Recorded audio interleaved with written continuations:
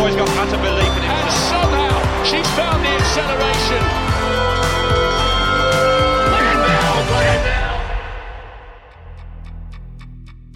Hello, everyone, and welcome to the LetsRun.com Track Talk podcast. It's one of our favorite weeks of the entire year. The NCAA Cross Country Championships are on Saturday. We will have boots on the ground in Stillwater, Oklahoma, starting on Thursday. We'll have a ton of coverage on the site previewing both the men's and women's races. We also have our traditional LetsRun.com prediction contest, so be sure to check back on the site all week. Enter the contest, LetsRun.com. You can win fabulous prizes. It's totally free to enter. We'll talk about the meet on this week's episode. Caitlin Toohey and Parker Valby, their titanic showdown in the women's individual race, who comes out on top. We'll talk about the wide open men's individual race. And then we'll talk about the team races. Can NC State repeat on the women's side? And can the Stanford men end an 18-year title drought on the team for their team title hopes? Plus, we've got some good news for U.S. distance fans, as America has a new distance star you've never heard of, and Molly Seidel has finished a race for the first time since February. But we've also got some bad news.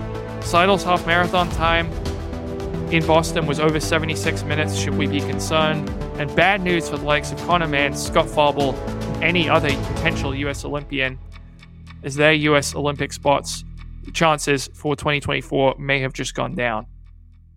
Plus, women's tennis icon Martina Navratilova has given a shout out to Rojo on her Twitter feed. And who should win World Athletics Athlete of the Year awards? The finalists just were announced this week. We'll make our picks for that as well. This is Jonathan Gault. I am joined by my co-hosts and the co-founders of LetsRun.com, Robert and Weldon Johnson. Guys, happy NCAA week and happy World Cup week. It's a great week to be a sports fan in the United States. 10 days till the greatest day in American modern soccer history. That's all I'm going to say. It's weird that you'd say that a defeat to England would be the greatest day in American soccer history, but that's neither here nor there. Happy you're excited for that, Weldon. Robert, how about you? What are you more excited for, the World Cup or NCAA cross country? Can I say neither? I'm just waiting for my Ravens to return from the bye. Not having them this weekend was tough, but my wife's Guardians have knocked off the Eagles. The Guardians, the baseball team? Commanders? What's that bogus name they have in Washington now? Yeah, Commanders. I may boycott the World Cup. I'm really upset that my boy Pepe was not named to the U.S. squad. Pretty excited for you. I was extremely excited to go to NCAA cross country.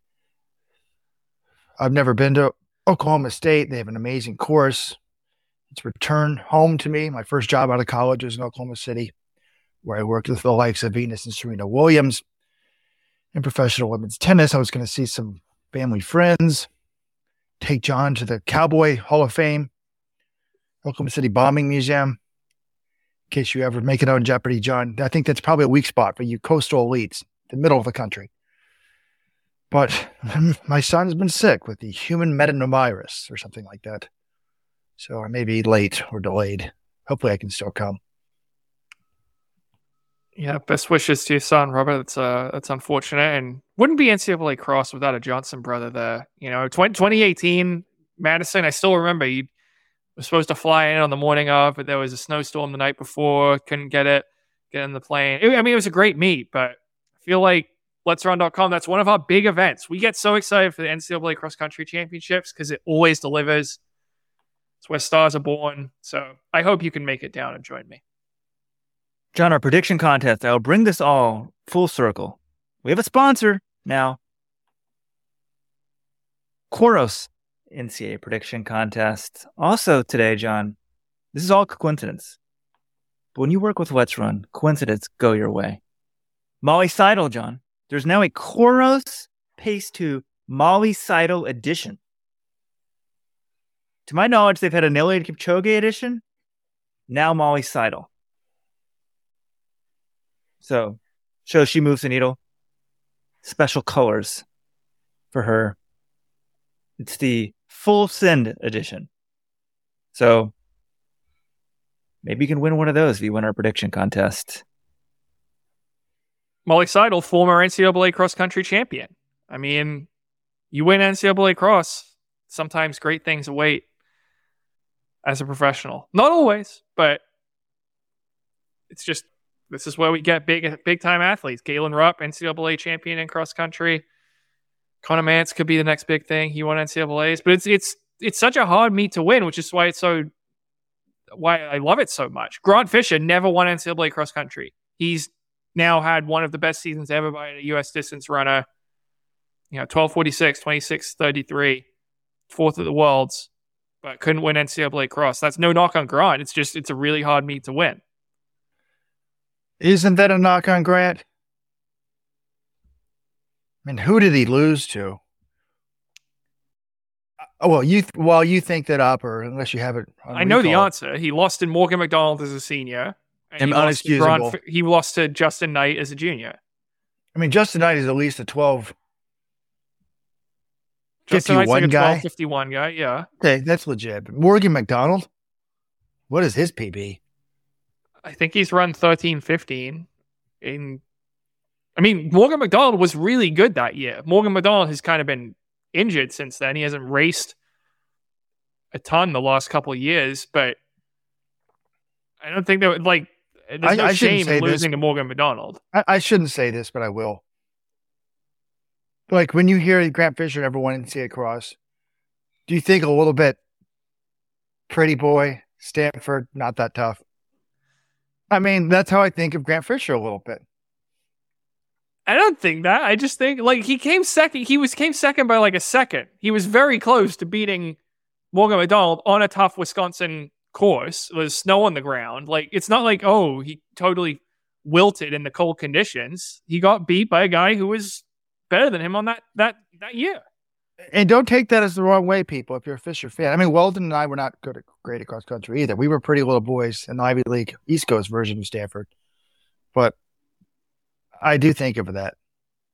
Weldon cut out for a minute. Weldon's looking weird. He didn't hear what I said. I said, the fact that Grant Fisher didn't win an NCAA cross country, does that make you think a little bit, pretty boy, Stanford boy, not that tough? It does to me. And that's kind of how I view him. He's amazingly good, but I don't think of him as, this guy ain't blue collar runner. No. It's a little Rupp certified with the Grant Fisher. I get some of that vibe, but I'm more offended that Robert, a guy who never ran in college, just compared himself to Grant Fisher. My God. I apologize to all of our visitors. I mean, come on. It's the Let'sRun.com Track Talk podcast. The thing we're known for is Robert making unreasonable comparisons and saying that he should coach every professional athlete who shows any signs of struggle. So, not really surprised by this, Weldon. Come on. We've been doing this for 3 or 4 years now. And I've thought of the perfect person I should coach. We'll come to that later, John. He doesn't have a coach now. He wants to practice his English lessons. I can do all at once. I thought the same thing. And you got Ethiopian connections, Robert. I do. I can even have a translator. All right. Enough about somehow Grant Fisher is just catching strays throughout this whole podcast. Let's talk about this year's NCAA Cross Country Championships in Stillwater. It should be great. I'm excited for both of these races. Do you guys want to start with the men's race or the women's race? What catches your fancy? I guess I'll ask you guys, what is the single most exciting thing about this meet to you, 2022? Is it the Valby versus Tui showdown? Is it the men's race on the team side wide open? Is it something else? What's getting you excited about this meet, Robert? Well, without a doubt, it's Valby Tui for me. Who wins the NCAA women's title? Because first of all, when you're watching on TV, that's what you see. So for the average person at home, that's easy to follow. And these are two both, American, born and raised, super talents. And it's just, they have passionate fans, it seems like, on the forums. Some Tui's been there since 8th or 9th grade. And was she going to be another flame out? No, she looks amazing. Valby barely runs. What's going on there? But she's incredibly good, and she just goes hard from the gun. And now there's this scandal of, is Tui injured? Let's Run sleuths or people watching on the internet saw her grab her left hamstring. I mean, how can we analyze this race, John? Have you reached out to the coach yet? Have we talked to Caitlin Tui? Because I'm not discounting that. I think something is wrong with her hamstring. Coaches are famously reluctant to really share a lot of detail on injuries like this, but I am scheduled to talk to Laurie Hennis, the NC State coach, later this afternoon after this podcast records. So we'll have an update based on whatever she says when we publish our women's preview. That's one of the things I plan on asking her about. But yeah, this is the thing I'm most excited about as well, Robert, because right now they've both been crushing competition all season long. Valby's running these ridiculous times, 18:25. Okay, it's a cross country time. I don't try not to read too much into it. That's a 6K time, but I can't remember seeing a 6K time that fast. I've been told by multiple people that course is accurate or even a little long at Ole Miss where she ran it.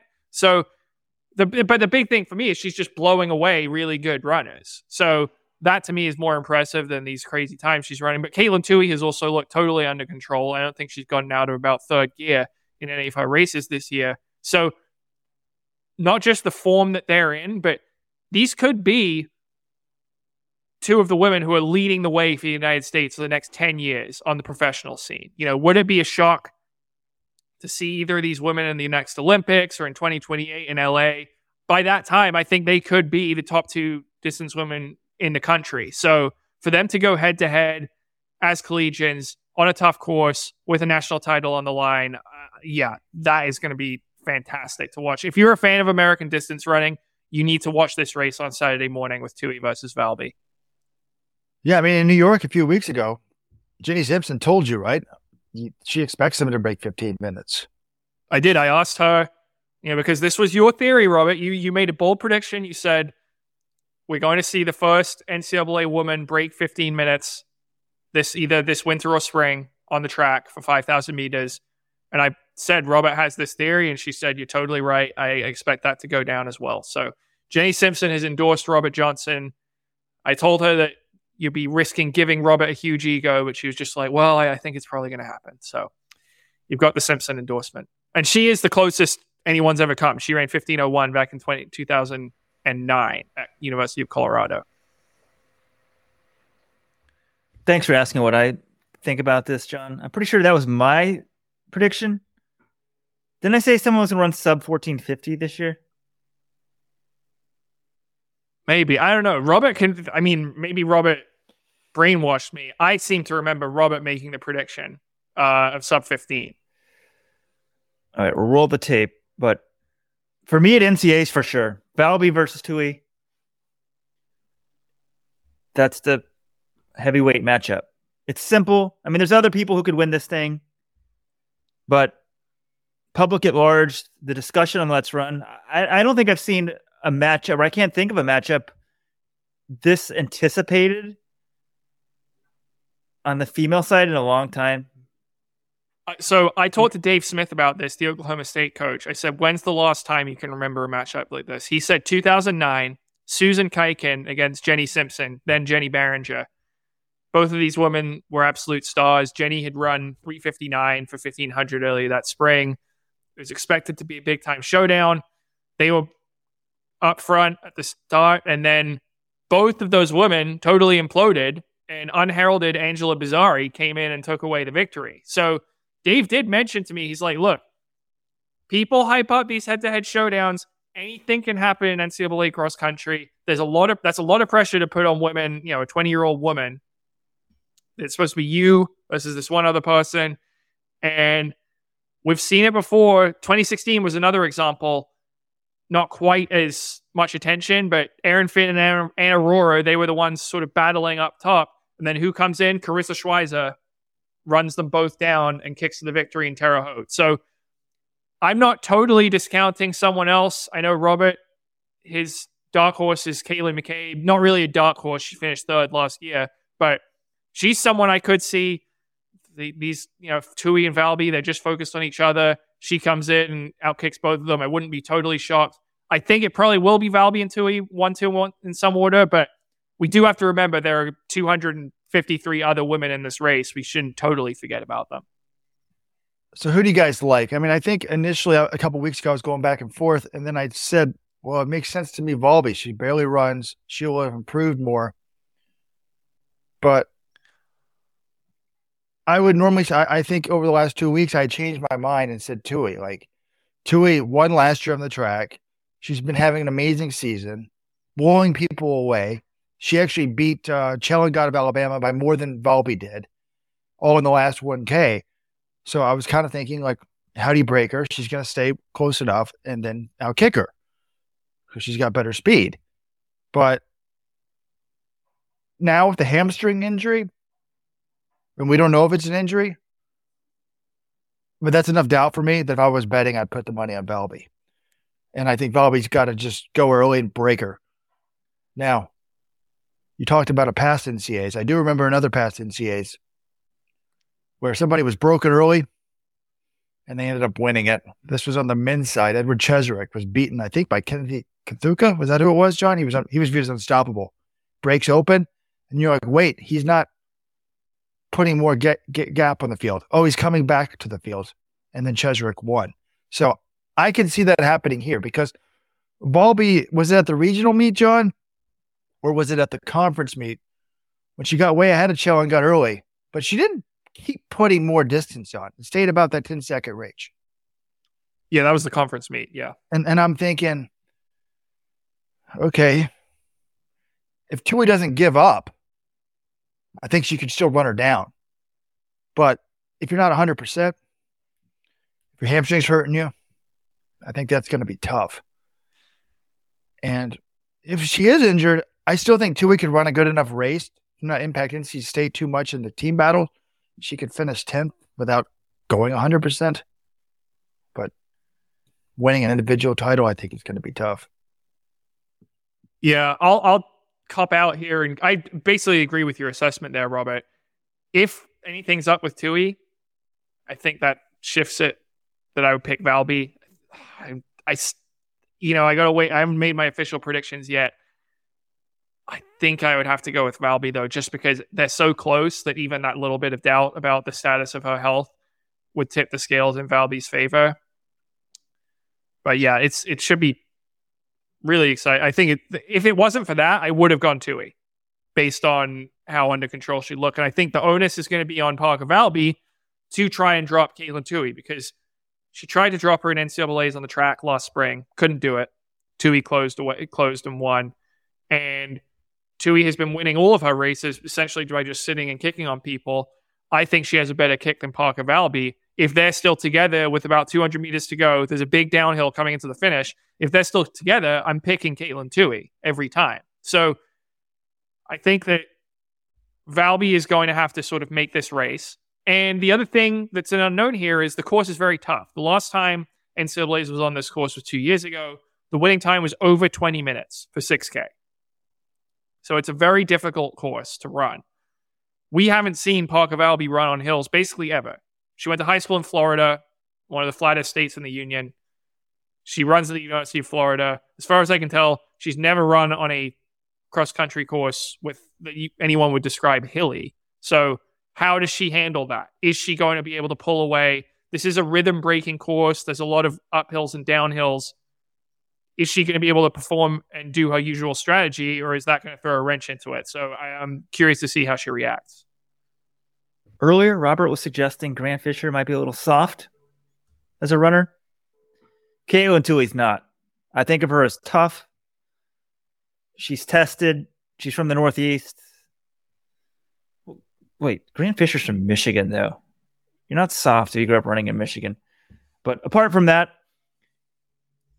yeah, the fact there's a lot of question marks, right, about Valby. The fact it's not a pancake flat course to me raises a lot of question marks. She likes to front run. You can get in trouble that way, the more difficult the course. So I think I would probably, if the more I thought about it, kind of sided with Tui. She's been through the ringer. I mean, she was the greatest high school cross-country runner ever, would you say, John? Is that a fair assessment? Yeah, totally. And then kind of COVID or final year saw the decline that a lot of young women go through. And the question is her career going to go maybe more the direction of Mary Cain? And now she's back. I think that resiliency will help her here. But Parker Valby could be like just this total sensation. I mean, this woman who doesn't run that many miles per week, been injured, she's really good in high school, but like not Caitlin Toohey good. And to top it off, the whole crazy thing is like neither one of these women has finished higher than 15th at NCAAs in cross country.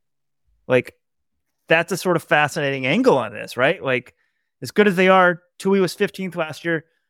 Velby was 26th, I think. And now we're talking like no one else can beat them. So I think, as you pointed out, some examples in the past, I expect one of them to win, but I don't know. It could be a Jenny Simpson. You go out hard. There's so much pressure on these two people. The course affects them both. The third person wins it. Yeah, and actually, Weldon, hearing you talk about that and me saying the course stuff, I think I'm going to reverse and go back with Toohey. I picked Toohey before the season. I think it's going to be hard to drop someone in this course. We did see Connor Mance do it in the men's race in 2020, but he was kind of like, I think Wesley Kiptoo was kind of the Valby in that race, and Kiptoo couldn't drop them all. He ended up tiring himself out. There was 4 extra kilometers compared to the women, but yeah, I think I'm on Toohey right now, but who knows? By the time I make my official picks, I might be back on Valby. This is what makes this thing so great. Well, I agree, because the whole hills threw me for a loop there. I thought about it. I'm like, oh my God, she's never run on hills. And I wasn't good at hills. We grew up in Dallas, which is flat. Like that would totally throw me off to have huge hills in this race. But Robert has now compared himself to Grant Fisher and Parker Valby, just for the record. What do you mean? You hear the NFL guys talk about their experience when they're analyzing the game.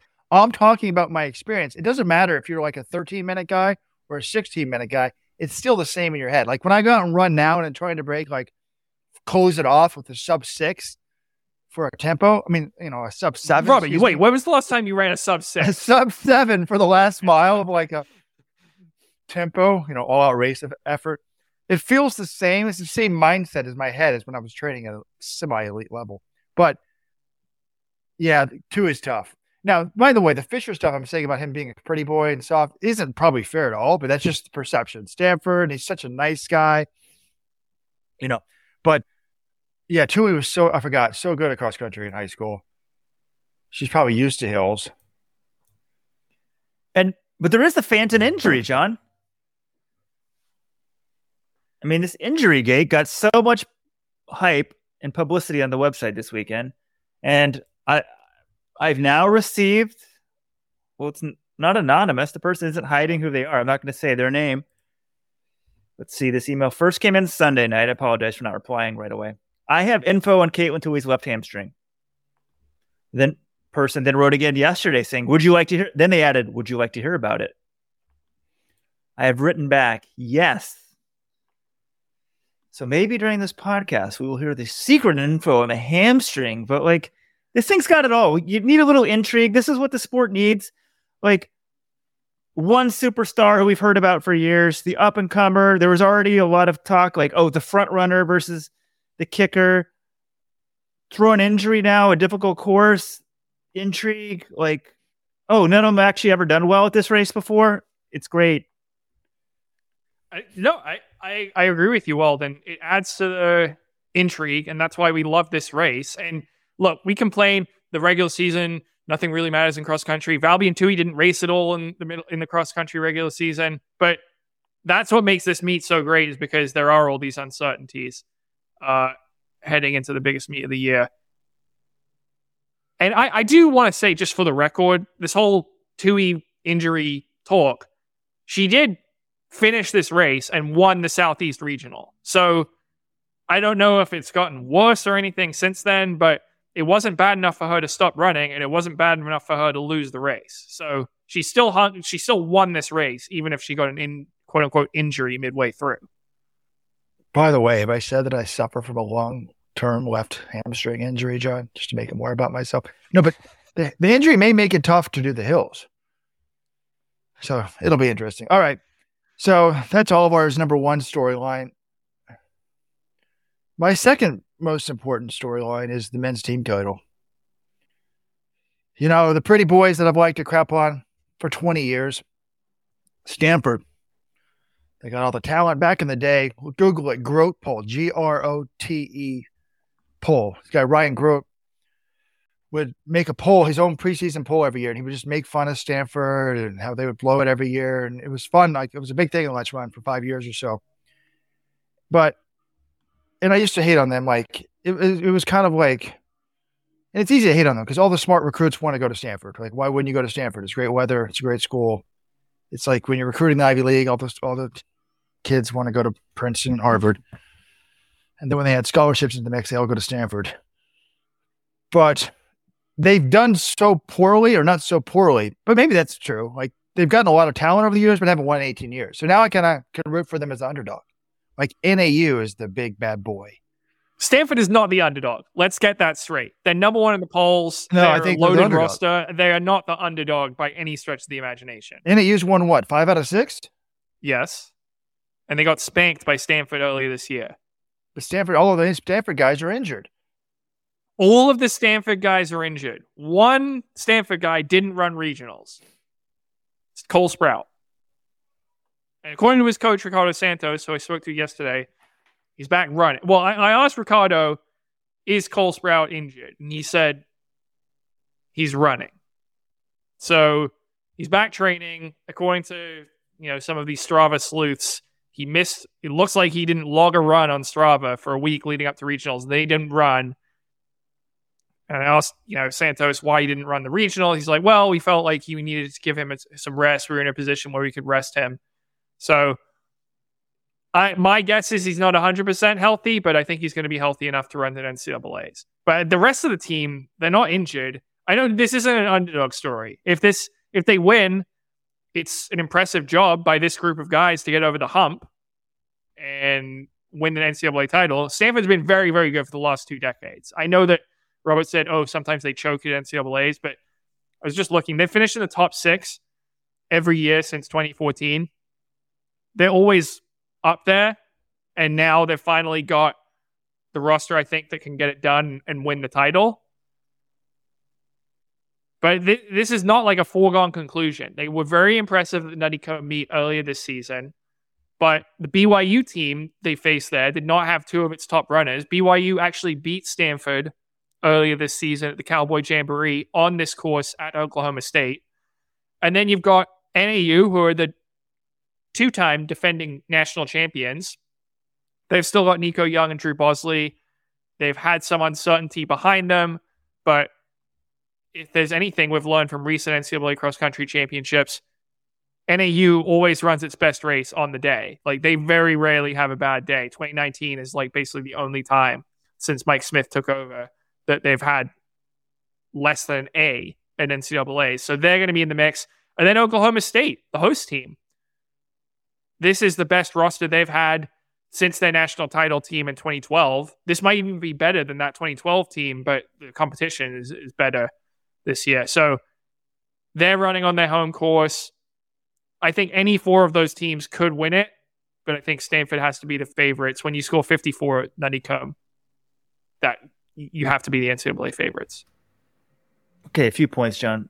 6 at NCAAs is like a completely different ball game than first. It's not even the same ballpark. Stanford been close to winning the title recently? No. Well, they were second in 2014 and 2016. Okay, that was, 2 coaches ago? No, that was Milton Berg. And then after Milton Berg was Ricardo Santos. But, okay, without Cole Sprout, can they win, John? Let's say he's not in top 5. I think they can, honestly. They'd have to have a really good day from their back, their 3, 4, 5 guys. He significantly lowers their odds. I think they go from the favorite to, you probably have BYU, maybe Oklahoma State ranked above them, but I don't know. I'd have to do give me a second to do the math on Nutty-Combe, but if they dropped him out, okay, they would gain 100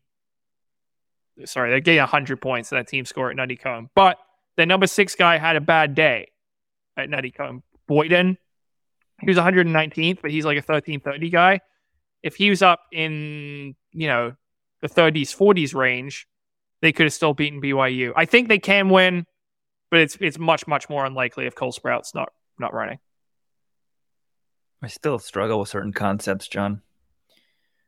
He's this 1330 guy and their 6th guy.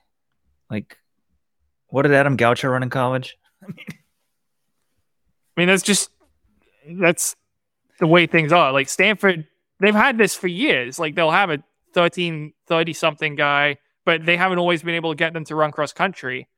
Now they have. Like Boyden, he was a lot better. He was 7th at Pac-12s. So if he's stepping up to be a 3 or 4, could be all right. But yeah, they need, I mean, winning without Cole Sprout would be they need a huge performance. Winning with him, they just need to have like a decent day. For the record, John, I'm looking up Adam Goucher's time. He was a 13:30 guy in college. I think 13:31 was his best time. For the record, I mean, he did run 13:11 the next year, but that's crazy. But just the nature of cross country, if you're having to rely on a number 6 instead of a number 1, usually that kills you. I don't care how good your team is. And it's weird. I feel like NAU has lost more than one of the last 6 years. I don't know why. Was it close line? I don't. That just seems crazy. But I'm sort of ruling them out. I shouldn't. And then wait, you said earlier in this BYU beat Stanford. So who was Stanford sitting in that race? Maybe that shows there's no room for error. So Stanford didn't run Kai Robinson in that race at the Cowboy Jamboree September 24th.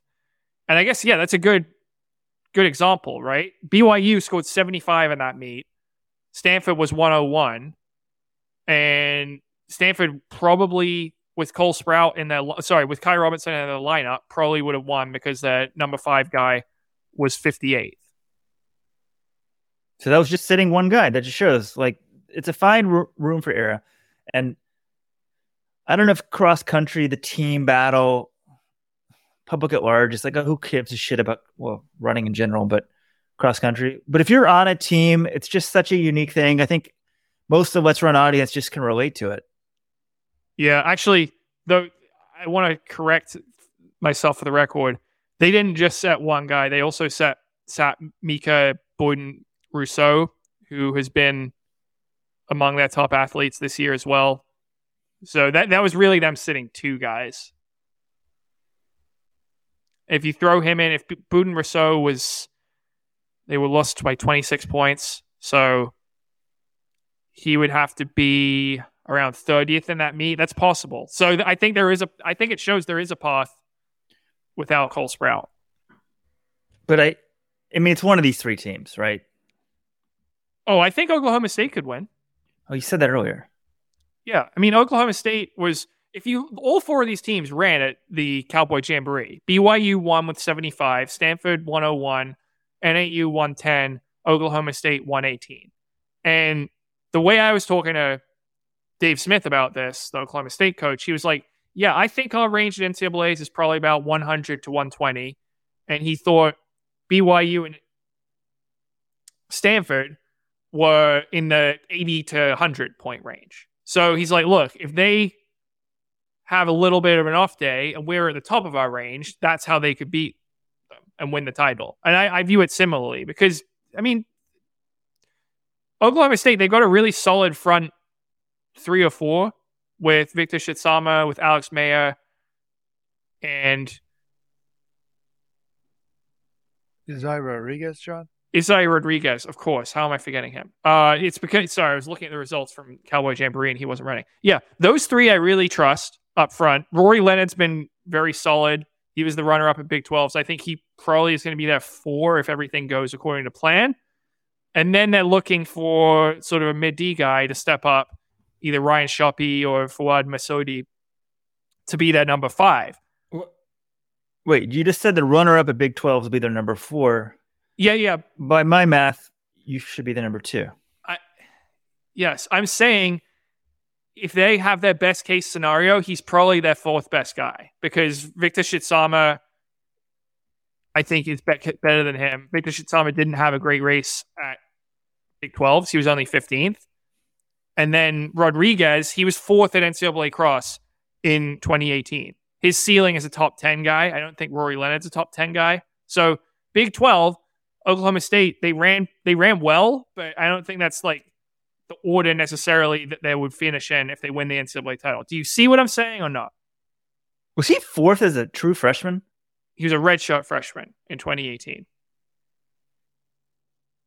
Like, I think I think he's a complete wild card, though, because he basically didn't train all summer, and then it got to the middle of August, and they were like, well, my foot's still not completely healthy, but I need to start training because the season's here. So he just toughs it out. But I don't think he's going to be afraid at all to go with the lead pack.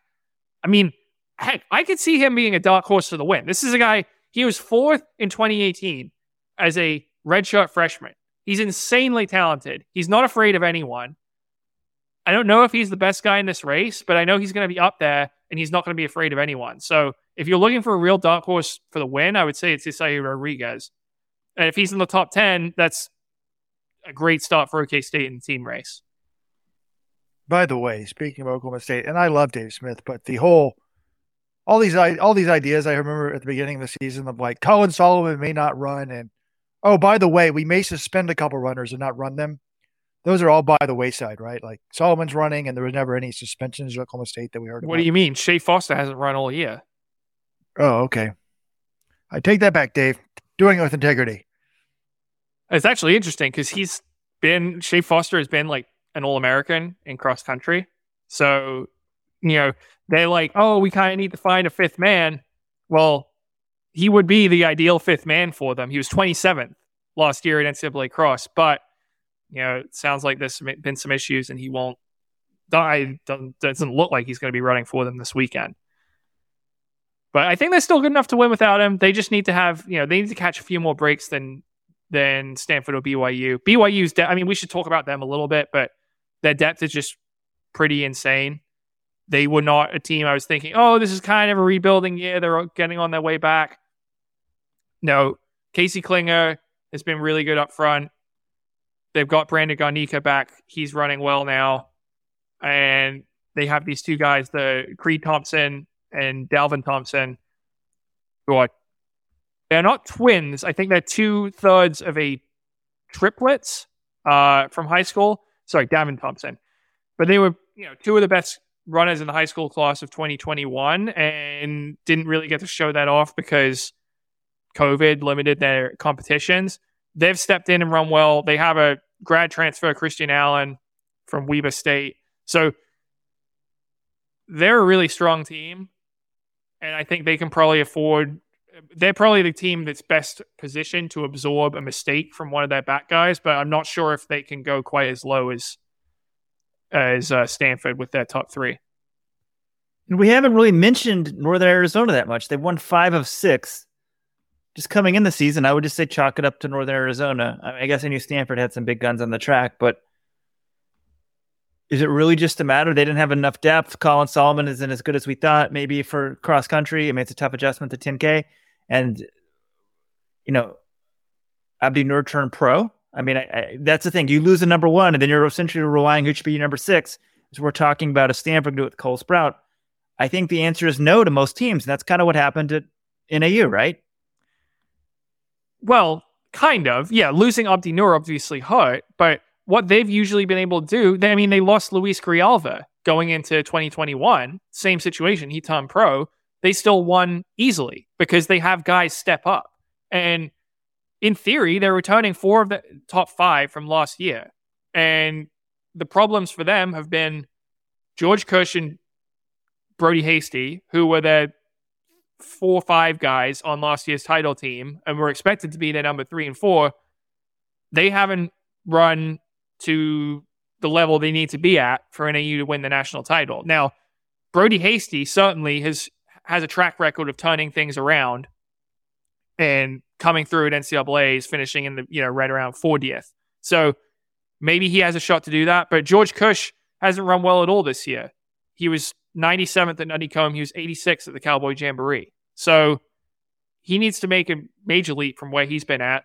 And then even through that, they're still looking for a number 5 guy. So their problem coming in was like, oh, we're set through 4, but we need someone to step up at number 5. Well, now it's actually, then they have questions at number 3 and number 4, and they haven't totally found number 5, whether it's going to be Colin Solomon or Theo Quarks or Ryan Roth, like one of those guys. So I think they could win because they have a history of getting it done on the day, but they need a lot more things to go right this year than they have in previous years.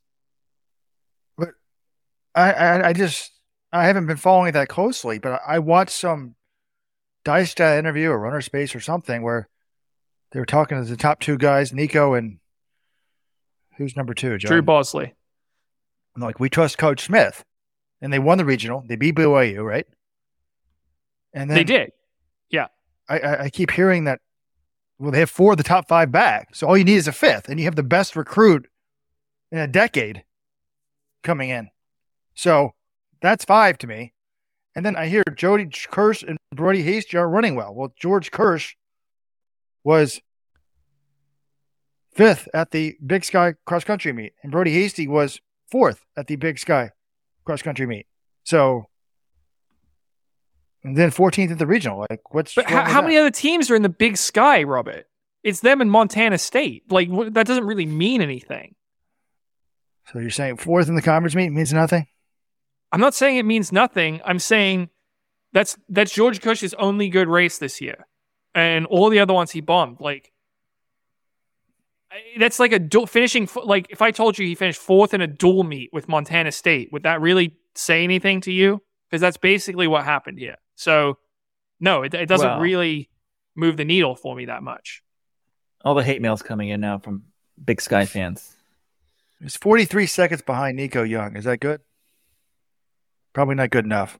That's a lot. If he's 43 seconds behind Nico Young in NCAA's, I mean, Nico Young could win, so maybe, but that's a long way. Also, send your hate mail. You can call us, text us, leave a voicemail for John, how off base he is. 1-844. Let's run. Yeah, I mean, to be clear, I'm saying NAU could win, but I just don't think they've solved. If anything, they have more problems now than they did at the start of the season. Start of the season, their only thing was we need some guy to step up and be a 5. So, I don't know. I'm not ruling them out. I really like their top 2. I mean, Young and Bosley, those guys probably both going to be in the top 10. I remember last year, I think there was a lot of question marks about number 5, and Brody Hasty stepped up big time. So that experience means something. 5 out of 6 means something. The Stanford's if Cole Sprout isn't there, there's a lot of question marks. Well, Cole Sprout's running. I told to Ricardo Santa, he is running the race. We just went off for 30 minutes about Caitlin Tuohy's phantom injury. This guy, he didn't post runs on Strava for a week. And also, like, can I go off on a rant here? Can people just turn off their Strava? Like, would they have like social validation on our runs? Well, maybe it doesn't matter. People know what's going on, but like, why does everyone need to publicly post their runs on Strava? Well, you're arguing for less information about professional elite runners. I just don't understand why you would say that. People are free to use Strava if they want. They don't need to use it if they don't want to. But why would you argue we should, like, a lot of runners don't want to share anything about their training. And now you're saying the ones that willingly put it out there should not do so? I disagree with that. Trade secrets, John. You don't give away your trade secrets. Although I used to joke, pre-Strava when you'd see like, I don't know, someone's work. Shalane Flanagan's sample week in Runner's World. It was like fake, it's like her best week ever. So now at least we have the data. We got the receipts, It's like looking at vote tallies. You can see how things went. Okay. By the way, if you're 43 seconds behind the winner of NCAA cross country, you're doing quite well. I mean, and even extend that 8K to 10K. If you're a minute within the winner. I mean, last year, 28:33 won it. 29:31 was 40th. 58 seconds. So I think Hasty and those guys are on tap to be All-American again. 40th. They'll finish where they always finish. We'll see. Would it shock me if they get it done and NAU wins? Absolutely not. But I just think this one, they're counting on 3 guys to kind of step up their performance from the whole season. Last year, it was really only 2 guys, or even 1 if you trusted George Cush. So I just think there are far more scenarios where they don't win compared to previous years. All right. Men's individual battle. This is as wide open as I can remember it. I don't think there's a clear favorite on the men's side. I think there are probably about 5 or 6 guys who you'd include in that discussion. Nico Young's one of them, obviously. He was 4th on this course as a freshman. in 2021. He's run 13:11 on the track. He's been up there at every race he's run this year. And he won the Mountain Regional. He won the Big Sky meet. Robert, we maybe discount that because, again, he won the Big Sky meet by a lot, though. I would say that. 26 seconds over Drew Bosley, who is, a potential top 10 guy. So he's got to be in the discussion. You've got to have Alex Mayer, who won Big 12s. He also won the Cowboy Jamboree on this course in September against all the top teams were there. Not all of the top individuals, but many of them. Charles Hicks, he was 4th last year. He was the Pac-12 champion the last 2 years of Stanford. Kai Robinson of Stanford won the Nutty Comb Invitational over Nico Young, so he's got to be up there. And then Victor Kiprop of Alabama is the SEC champion. He's undefeated this whole season. So I think all of those guys have to be in the discussion. If you want to open it up a little bit more, I can see Nicholas Scudder of Charlotte. He won all of his races except the Notre Dame invite where he lost to Kiprop, who, as we said, is undefeated this year. Brian Fay is a 13-16 guy. He kind of got a late start in the season. He's an Irishman from the University of Washington. He won the West Regional. He's run 13-16 on the track. So those are sort of the guys in the individual title discussion. Is there anyone else you think could win? Or is there some guy that stands out to you think should be the favorite from this group? Well, I guarantee you Nico Young will be the favorite in the LetsRun.com prediction contest. He's just the biggest name. This happens with anyone who is good in an American high school immediately gets hyped to watch much more people know him. Like, he's been in the U.S. consciousness for distance running fans for 2 or 3 years now. So yes, he will be the favorite in our contest, but is that fair or should it be someone else? He's come on really well this season. I'll give him that much. Got beat early on, looking great of late. I'm not going to argue with anyone who's going to say you shouldn't pick Nico Young. He's fabulous in high school at this thing. But as you said, there's 4, 5, 6 people who could win this thing. It's just not the mano-a-mano matchup that we have on the women's side. So I think it's great, though. Can you guys remember the last time we had an NCAA cross where there were about 5 or 6 guys who you could legitimately say, hey, this person should win NCAAs? Usually on the men's side, it's only about 2 or 3. Robert, you have any favorites? Who do you like in this race? Since I've been playing Dr. Daddy, since I've been playing fake doctor all week, haven't been doing as much research as normal, but I did read a message board thread that said it had to be Nico Young.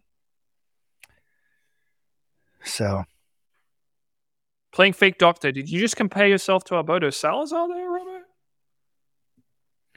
Well, my mom, whenever she travels to Mexico, does come back with prescription drug medication that she shouldn't have.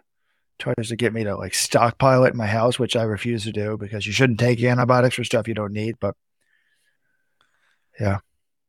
All right, well, Robert's picking Nico Young because he saw a message board thread with his name in the title, so that's probably about the same reason why Nico Young will be our favorite in the prediction contest. Well, plus, as journalists, wouldn't it be good for us, John, if we have the first gay winner? I guess so. I totally forgot about that. It's just kind of been, it's great for him for coming out, but it's time to get back to racing and focus on that stuff. I think it's probably, hopefully, a good thing. No one's really made he hasn't received any hate or anything like that. I think cross country is a pretty open sport. So yeah, I guess, I don't know. For us as Let's Run fans, as people who operate a running website, it's probably in our interest for Nico Young to win because he's a person that people get really excited about. This will build the excitement about Nico Young when people come to Let's Run. But I don't root for people based on that. It's good for high school athletes to go to college, build their brand name, become icons, and then people follow them. I wish the NBA did that, etc. I was just thinking in terms of viral, would Google pick up a story about a gay runner more likely? Can I just make my point for why I think Nico Young's going to win, though? I feel like we didn't really have much discussion. Your point was his name was in a message board thread and he's gay, so he might be interesting winner. To me, he's run 13:11. It's really freaking fast, and he was 4th on this course as a freshman. This course is really hard. You know who does well at hard courses? People who can suffer a lot, great cross-country runners. Nico Young is one of the best cross-country runners in U.S. high school history. He has had success on this course in 2021. He's a lot better net runner now than he was then. That's why I like him for the win. I think over 10,000 meters in this race, I like him to hold up better than everyone else. So just wanted to get my pick out there for now. I'm still going with the guy I picked in the preseason, Nico Young. John, the course thing is interesting. Because although Nico Young's only a sophomore, this is his third NCAA championship. You're in it twice. He's a junior. I mean, this is his third year in college, but by eligibility, he's a sophomore. He's a sophomore, even though it's his third race, because you got a COVID year. Right. But at his first NCAA championships in the spring of 2021, he was fourth place. 32 seconds behind Connor Mantz. In the fall of last year, he was only 24 seconds behind Connor Mantz, but he was 11th place. Now, I think some of the difference was the course, as you pointed out, John. In the spring, they ran on the more difficult course at Oklahoma State. He did really well there. That's making me think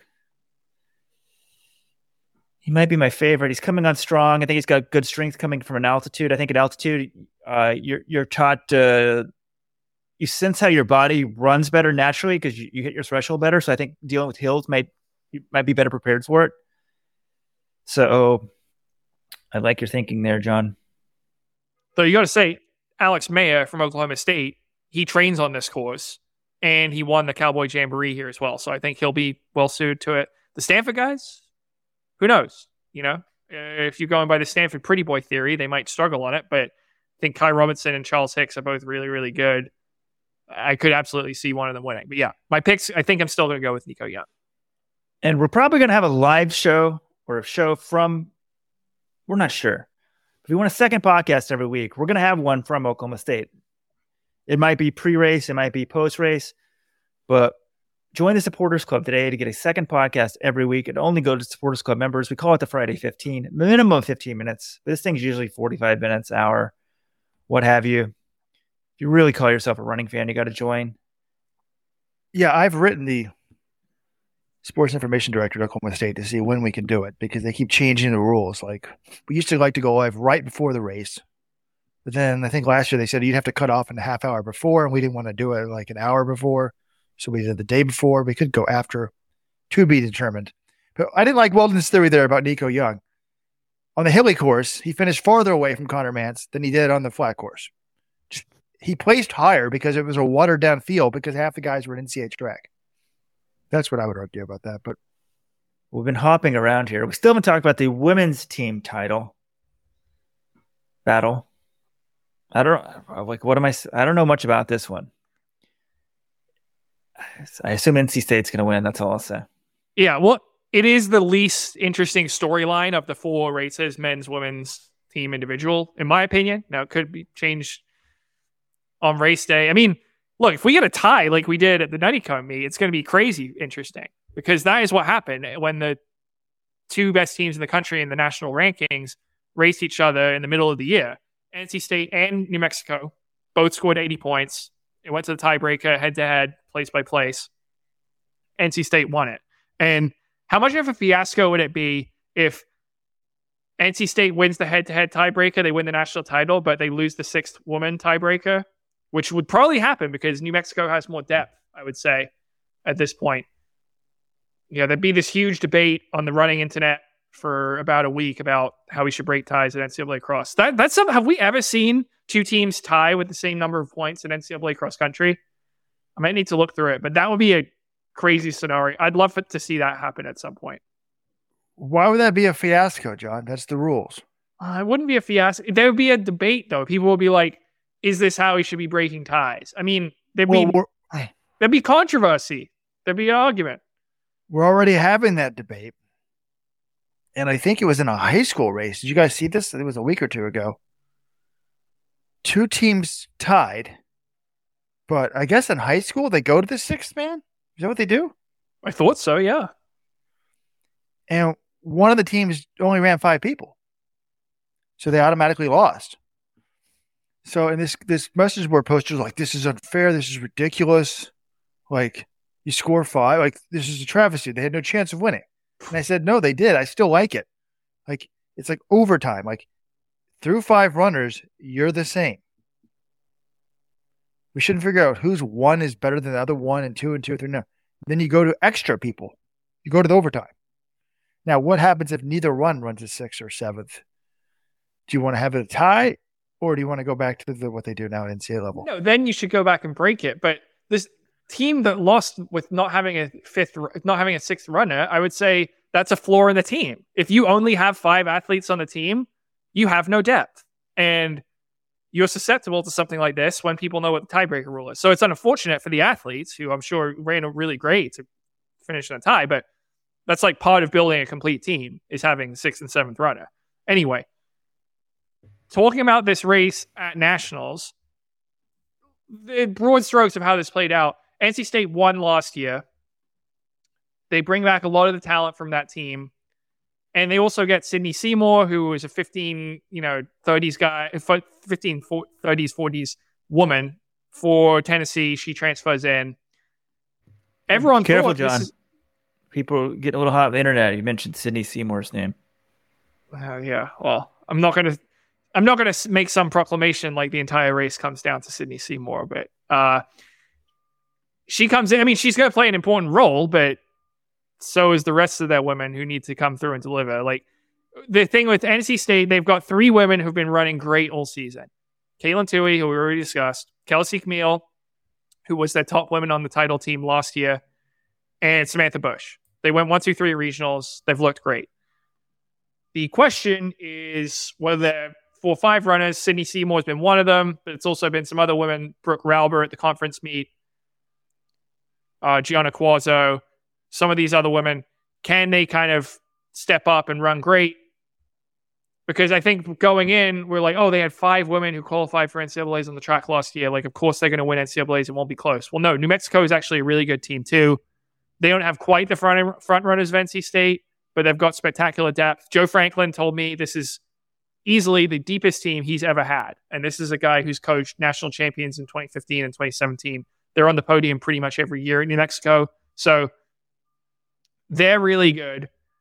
And then I also think Oklahoma State, they've got a really tough top 3 with Natalie Cook, the high school phenom, high school record holder for 5K, Taylor Rowe, who won the NCAA 3K last year, and Bilajep Karui, who is a freshman from Kenya, who's been doing great in her first year in the NCAA. That's tough to do. Just come in immediately as a freshman from Kenya and have success. Some of them take a little while to adapt. So for her to step in and be great right away has been impressive. They're kind of like the men's team at Oklahoma State. They need someone to, Gabby Henteman's also up there. She's probably the 4. She's very reliable, I would say. They need someone at number 5 to step up and have a big day. And I think they're probably a team that could win if New Mexico or NC State falter. They both kind of need to falter for them to win it. The way I see it, it's similar to last year. If NC State has their best day, if they reach their potential, they will win if they run their best race. But if they're even a little off that game, I think New Mexico is right, can come in and win. And if both of them are a little off that game, then OK State has a chance.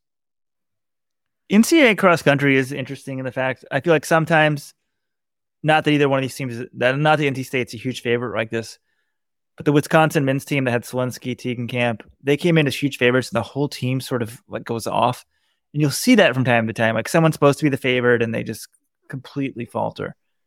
There's a team dynamic. I don't know if it's like the training or they get out weird and there's just a vibe connection between the team. But New Mexico State better be really deep, because like I was setting up the contest and John's like, you need to include Sam Reed-Dishon of New Mexico State. And I'm like, New Mexico. It's just New Mexico, not New Mexico State. Excuse me, New Mexico. The Lobos, not the... In New Mexico State, the Aggies? Utah State as well. But New Mexico State and Utah State are both the Aggies. I'm sorry, I'm making a ruling. If you're both states in the same geographic region, you're both blank state, you can't both be the Aggies. There's too many Aggies, too many Tigers, too many Wildcats in college sports. Anyway, end of rant. but she was 8th at Nuttycombe, but like 98th at the region. And I'm like, wait, we're relying on her? But it sounds like, the spread between this team, some of the meets, like not just 1 through 5, like 1 through 6 or something. So they have a lot of room. Like someone can be off and someone else can step it up. But they don't have the firepower up front, I don't think. And I think it's going to cost them. I mean, traditionally, you need one, usually two people in the top 10 to win. And I'm not sure they can do that. But yeah, that spread at Nuttycombe, where they tied for the win, was 13 seconds. They were 8th, 9th, 12th, 25th, and 26th. So if you can get a spread of like 13 seconds at NCAAs and your top woman is like 12th, yes, you can win that way. But usually, I feel like anecdotally, you need one or two in the top 10. It's a lot easier. It seems like historically you win with a couple front runners and you don't win with depth in NCAAs. But that's just my kind of from what I can recall. I haven't looked through the numbers recently. One thing that has me concerned about NC State was, the gap between their 1 and 5 at ACCs was almost a minute. I think it was like 58 seconds. If you take 58 seconds and go back to last year's NCAAs, you're well into the 60s for your fifth person, which is hurting you. But that's the bad news. The good news is, let's just assume Tui is incredible. She was like 22 seconds up on third at ACCs.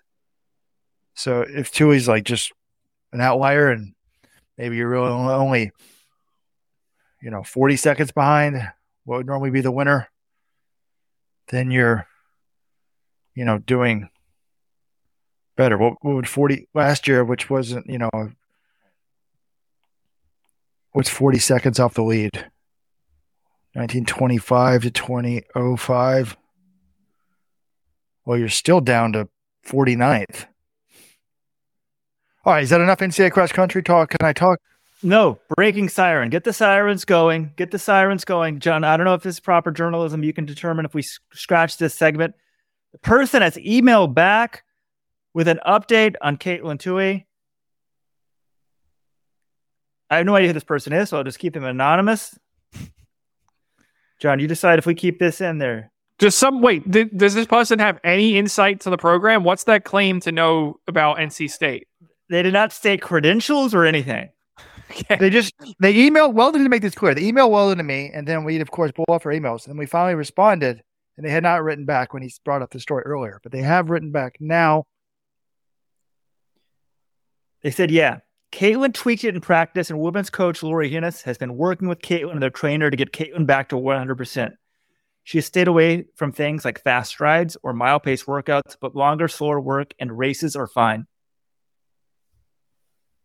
Sounds pretty detailed, John. Someone just make that up? Someone could have just made it up. This is a guy on the internet. Now, if it's one of our readers and he's telling the truth, well, John assumed it's a man. Guy, I think, denies sex. Based on the name, I'm assuming it's a woman.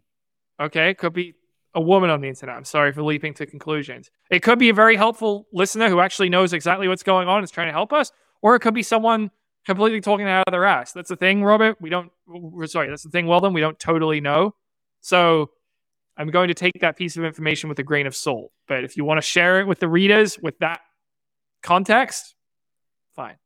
I think this is great. Just hot takes from random people. I will write back and find out the credentials of this person. Generally, I prefer to have more information about our sources before we run with something, but I feel like our podcast is a little bit more relaxed than, our written work. So we said full disclosure what it is. It's just people talking. It's like, out in a run. Robert, is there something you'd like to share? You just keep pointing your phone at us. Oh. Well, I wanted to play the breaking news sound. I feel like we need to have a different siren for something breaking rumor like this. I don't know if we call this news. I spent hundreds of dollars on a device that could play all my sounds, but I only figured out how to work it that 1 week, and then I forgot how to do it. Now I can't figure out how to hook it up again. All right. We'll have more from Oklahoma later this week. Maybe a live show on the morning of the race on Saturday, or it might be just from the course on Friday. We'll keep you posted on that. It'll be for our Supporters Club members. We'll try to go live as well. Let'sRun.com/subscribe if you're not a Supporters Club member and you want to join. But yeah, hopefully it'll be me and Robert, and we'll have insight from coaches and from the athletes. We'll give you the scoop on the course, all that good stuff. All right, good. Can I turn this back about me, John? Absolutely. Podcast. So, well, before I get to this, in all seriousness, what I'm about to say and what I published last week I published a guest column with Mara Yamauchi on the website about how we do not believe there should be a a non-binary professional division in sports. And before I talk about this, I don't do this out of a position of hate. After I published the article, someone called me up. I think they were trans. They were very upset. We had a great conversation. They're like, wow, I thought you were going to be totally different. I really enjoyed talking to you. And they're debating coming on the podcast. So if you'd like to talk to me about this, I'd be happy to talk to you. 844-538-7786. But after talking about this for a long time, a number of weeks, ranting about this stuff, I said I wanted to try to make an impact before this becomes widespread. So I tried to get something published in the New York Times. I tried to get something published in the Wall Street Journal. I thought nobody would publish it if just a white male was publishing it. So I reached out to very prominent female marathoners. And one wrote back, loved what I was proposing, but said, hey, I'm not going to lose any more significant endorsements. So that's how it is. We live in a world where people are scared to say what they believe because they're afraid people are going to come after them. But Mara Yamauchi is fearless. She's 6th in the Olympics in the 2008 Olympic marathon, London Marathon runner-up. And she's already been vocal on the trans issue. So I thought she would be willing to stand up, put her name on the line in the non-binary issue. We co-wrote the article. She was actually more forceful than I was. I was just going to make it just about the prize money. She doesn't even believe the category should exist at all. But we published it. I was hoping to get some viral sensation. It did get picked up by Google. I was hoping to get over 100,000 views in Let's Run. Didn't get that, but way more than a normal article, 5 times as much. So I like to think I made some impact. I was very pleased that Martina Navratilova, one of the great, I can't see LGBTQIA icons, but one of the great LGB icons back in the 80s when it was just LGB. She was at the forefront of acceptance for the lesbians across the globe. I mean, she's a fantastic tennis player, whatever, and she doesn't think that trans athletes should be competing. She saw our article. She typed up her own response to it and tweeted it out to her hundreds of thousands of followers. So I really appreciated that. I appreciated her support. If she sees the sanity of this, I hope that other people will too.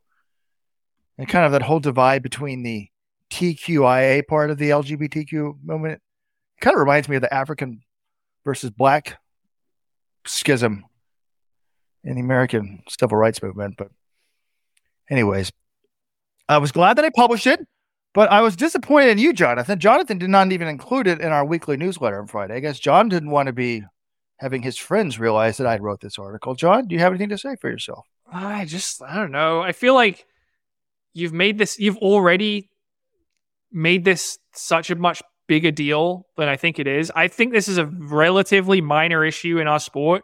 I'm kind of annoyed that we're talking about it on a podcast again. Look, should there be a non-binary category that's paying out prize money to these pro road races? Probably not, because we divide the categories based on sex, not by gender. And in that case, you should probably just have a male and female, or even a open and female divisions, because we talked about the whole intersex debate ad nauseum on this podcast.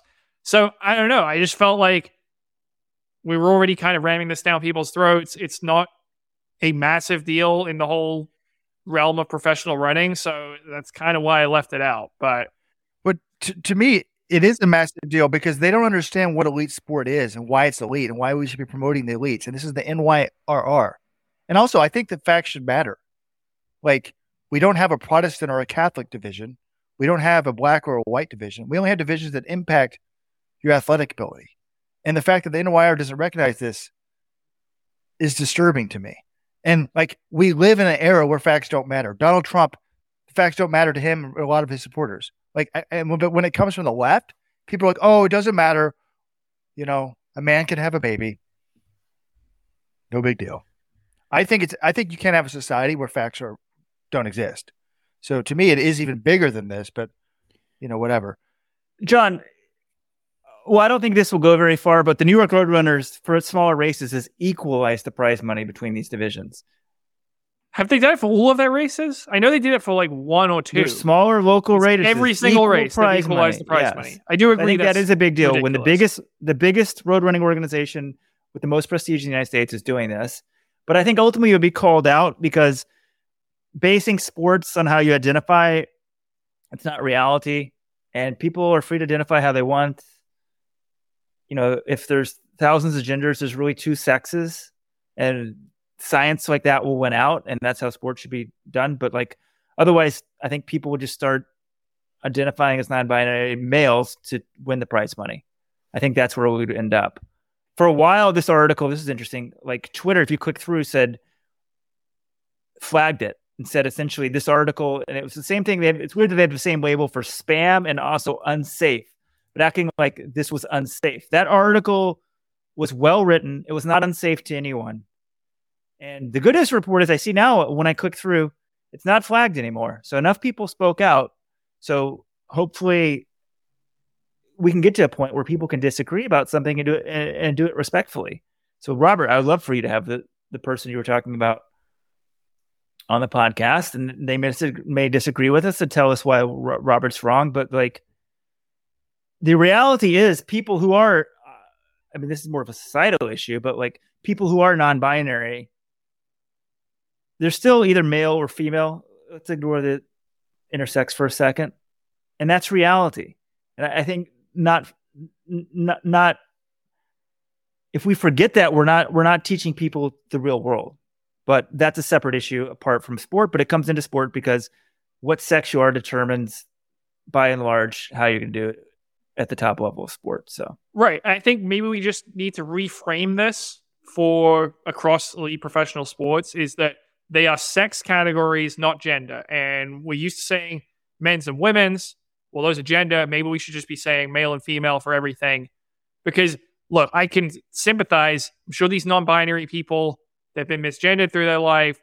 They struggle for acceptance from some groups in their everyday life. But in running, look, they're totally welcome to compete, but you're not competing based on the gender. We compete based on the sex, and that should be that.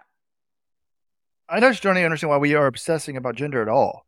I would like to get rid of gender. We should have your name, and then very rarely your sex. I hate when I sign up for a flight. They want to know your gender. Why? And Mrs., Miss, MX. No. And I'm fine with the gender neutral bathrooms.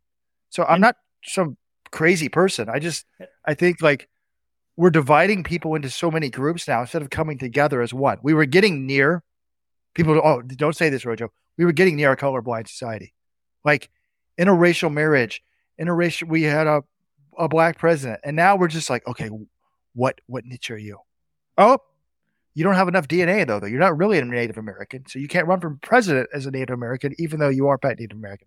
Anyways, This is the warning I texted a friend of mine. Going towards the rails right now. We need to redirect this back to a running discussion. I did text a friend. I texted a friend who totally disagrees with me on this issue. I said, what did you think of the article? They said, I think the NYR made the right call. The depth is nowhere equal to the elite level, so it doesn't make sense for the prize dollars to be equal, but it seems completely valid for me to invest $15,000 in a statement of values and inclusion. It's more analogous to me to having NYRR member prize money. It's not really about the elite races at all. It's NYR investing in its community marketing side. That makes sense. But then for the smaller races, don't make it equal prize money. If they want to have a second category for how you identify, I think that's nothing to a sport to show people are welcome, go right ahead. But the NYR, I think of them first and foremost as about elite sport. And I think about elite running. So I don't think that the wheelchairs need equal prize money. I would love to see the runners paid a lot more than the wheelchair runners. I think we agree with that. But if they want to make symbolic statements, go ahead. But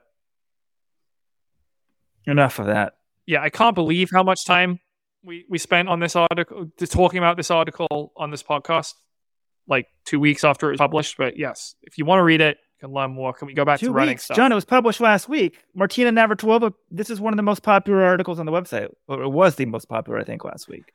So I don't think it's clearly hitting a vibe with people, John. I'm sure it is, but I guess, I don't know. My response, the feedback I've heard from some of our listeners, and I guess email me at jonathangold@letsrun.com.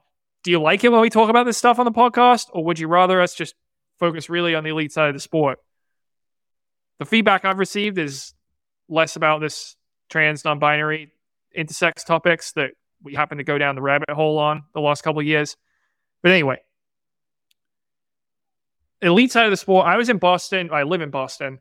I was at Franklin Park on Sunday for the BAA half marathon. There are a couple reasons I went there. One, we had the Notre Dame Mollies. We're back on the scene. Molly Huddle, her first half marathon since giving birth in April. Molly Seidel, her first race period since her DNF at the Boston Marathon in April. They were both running this race. And then on the men's side, Teshome Mekinen, who just got his U.S. citizenship in August. He's a 60.02 guy. He's from the Tigray region of Ethiopia originally. He's been living in the U.S. the last 2.5 years permanently. He was running his first race as an American. He finished 4th overall, 62.28. The winners were Jeffrey Koech, 62.02, and Viola Chepengano of Kenya, 70.40. You know, the times were kind of slow because it was rainy. It's a bit of a hilly course, but I think from our listenership, the more interesting storylines are Mekinen, his arrival on the U.S. scene. What does it mean for the 2024 Olympic marathon trials? And then Molly Huddle and Molly Seidel on their comebacks. What would you like to talk about first, Weldon? Or Robert? I want to talk about Mekinen. This is a big deal. This guy's an American now. And Well, can I quibble with you guys? You guys are the American star you've never heard about. I disagree. No one's a star if I've never heard of him. He's had some good performances. He's not a star yet. But I guess if he runs, I don't know, is Shadrach Kipchirchir a star because he ran faster than him in a half marathon this year? I mean, he beat Conor Mantz by a minute at the NYC half earlier this year. Mekinen did. So I agree he's not a star yet. Weldon, he's unsponsored. I talked to his wife, his agent, Faven Alem. She essentially said that shoe companies are just kind of waiting to see a little bit more before he gets a deal. But clearly he's got a lot of potential. He's only 27 years old officially. They said, I think they're not certain about his exact birth date, but that's sort of what he was given when he got his passport. But yeah, he's a huge talent. He could develop into a star. 60.02, only 4 Americans have ever run faster than that in a half marathon. So the potential is there, but who's ahead of him on the list? Well, Leonard Korir is one of the guys who's running faster than him. Leonard Korir did not make the Olympic team last time out. So Robert had in his intro, I changed this when I was doing the intro to our show. Robert had bad news for the likes of Conor Mantz and Scott Fauble and any other potential U.S. Olympian as their Olympic spots, or their chances of an Olympic spot, just went down a lot. I'm not sure if I would say a lot. This guy's run 2 career marathons. He's never broken 2:13. But potentially he could be a 2:08 guy. That's what he's shooting for at the Houston Marathon. I just think we need to see a little bit more from him in the marathon before we say, oh, everyone else's chances went way down. I agree with you, John. We need to have a rewind sound so I can take back what I said. If he's a minute faster than Conor Mantz in the half marathon, it's pretty good. Star is a term perhaps we should use more sparingly. But in today's era, so he's run 2 marathons and 2:13 is his fastest. But I feel like people figure out that you can figure out how to run a 2:08 today pretty easily. Not easily is the right word, but I think he'll figure out the marathon. But if you're 2:08 guy in a good day, you're not a lock to make the U.S. marathon team. You got a good shot. The way I see it, we have 2 guys who've run this fall who I would pick right now to make the team ahead of it. Conor Mantz and Scott Fauble. And Galen Rupp, if he's healthy, I'd like Galen Rupp's chances ahead of him as well. They haven't run quite as fast in the half marathon. The Rupp has actually run faster. but they've shown they can go out and run 2:08. Scott Fauble, very, very consistent marathoner. Connor Mance hasn't really had any bad races, and he had a good marathon debut. Mäkinen has the talent, absolutely. I just like to see it in the marathon first before I say, oh, he's got a better shot than Fauble or Mance. Wait. We got an Olympic trials in February, John. Who are you picking as your first American, if we had one this year? In February of 2023, the top American? On on the Orlando course? Yep. I think I'm taking Mance. Wow. Galen, I got your back. Still got your back. Galen can't finish a marathon right now. He can't finish a marathon when he tries to win it, John, at the elite level, instead of running with the C team with the rest of the Americans. Like, look, maybe I overstated their odds. I was thinking their odds were going way down. I'm like, there's only like legitimately like 5 guys that are going to make the Olympic team. And then, you know, you add one of these guys down, their odds go down by like 20%. But maybe it's not. If there's like 10 guys that can make the Olympics and you're 3 of them make it, and now there's 11 guys that can make the Olympics, your odds didn't go down that much. But they went down close to 10%, which is substantial. Look, this guy has not run a good marathon yet, but he's run 60:02. Even this weekend's performance, I think, is equivalent to about 60:30. The guy that won just ran 60 flat last month in his last race. The guy that finished behind him just ran 61:01 in his last race. So he was in between those two. He's in the 60:30 shape right now. I agree. So how many Americans can run 60:30? I don't think Scott Fauble can do that. Doesn't matter, but we're not running the half marathon at the trials. Well, so what? The key is this guy is haphazardly training, has kids, doesn't have an income source. He needs to be getting paid $200,000 a year, like these other guys are, and let him train full time. Weldon's laughing when I say that, but if I always bring up the Waleed Suleiman, if that Ole Miss miler, actually, I heard he got over $100,000 a year. If he's getting $100,000 a year, this guy being an immigrant, being an Olympic hopeful in the marathon, love of diversity, he deserves at least $150,000 a year, if not $200,000. So now the problem is he doesn't have a coach. He used to be coached by Ideally. He's self-coached. John, I've got the perfect solution. I've been looking for the person to coach. Hold on. I'm just trying to think. John Kellogg and I can coach him. John Kellogg and I can coach him. Admittedly, John Kellogg's plan has never worked on Weldon Johnson's marathon, but this is a legitimate talent. So we coach him. Plus, we can do Zoom calls to work on his English. Because I heard he wants to do that, right? Work on his English. So I'll talk to him. Hell, he can coach himself, but I just want to supervise it. Like, no, that's a mistake. You change that. You need someone to overlook your stuff. Like, yeah, I'll definitely pitch it to him. This is Robert Johnson. Wait, what was the Cornell men? What was your best finish at Haps Cross Country when you were there, Robert? What do you mean, John? Did you ever finish second? Yes, we did. And I was part of the greatest dynasty in Ivy League track and field history. Built on the backs of the sprint team, apparently, because you never won at Haps and Cross. Go ahead, John. Go ahead. I'm just saying. Please give me the wife's name. I'm going to offer my services. Okay, your brilliant idea. Whenever you come on, you say, "I know who should be coaching this person." It's never one of the dozens of professional coaches in this country or college coaches who've had success with athletes right now. It's always you. Wait, it blows my mind that you watch race after race and runner after runner and don't realize this. Like, who the hell had Joe Bossard coach before he got these girls? When all the top Wetmore athletes quit Wetmore and went to Joe Bossard, guess what? They won. Who did Jenny Simpson win a world title for? Was it Mark Wetmore? No. Was it Joe Bossard? No. It was Julie Simpson. Who else did she ever coach? Julie Benson. Excuse me, Julie Henner, who became Julie Benson. All right, so Robert, in that case, if the coach isn't important, why does it matter if they train with you or someone else? Everyone is just going to achieve whatever level of results they achieve based on their natural talent. The coach doesn't mean anything, so why would they pay you to coach them? I don't want him to pay me. I'll coach him. I would actually put it on the supporters call, but Weldon's right. Why should I give away the secrets on the message board? And I'm not really going to be coaching him. I'm going to be supervising John Kellogg. John Kellogg, I've always explained this. Go watch Rain Man. John Kellogg is Dustin Hoffman. I am Tom Cruise.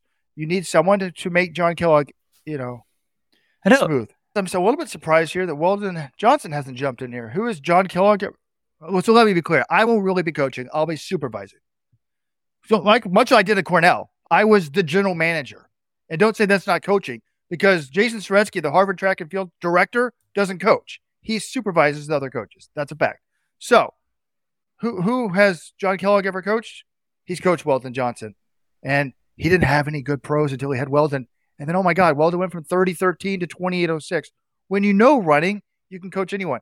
We've coached two randos on the internet. Some guy was hoping his A goal was like, 257 in the marathon? He ran 249, or what was it? I don't even remember what it was. It was ridiculous. So if this guy still has it, it's not too old, and can really focus and train, do the high-low, I think he'll be on the Olympic team over Scott Fauble. I'm surprised John is going on this with the Jeff Monday guy, Jeff Saturday guy. Jeff Monday.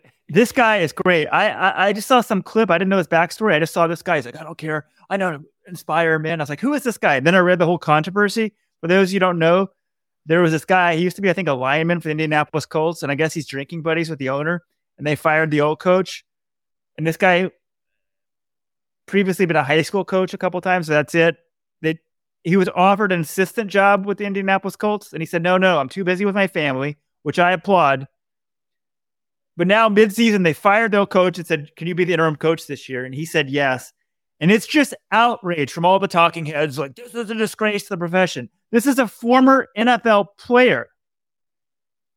What did he do? He went out and he's undefeated this year. He got the win. He's 1-0.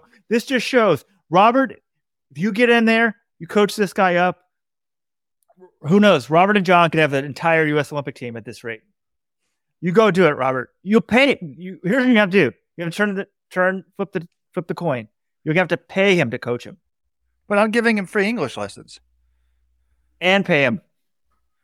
Okay. The Jeff Saturday thing is fascinating because we have unqualified people named NBA coaches all the time. Guys that have no coaching experience, zero. Magic Johnson, Steve Nash, etc. No one had a problem with that. For some reason, a guy in the NFL gets the job and they freak out. So, by the way, he is undefeated. Good point. They always hire, Steve Nash at coach nobody, right? And just bring him in to coach and no problem.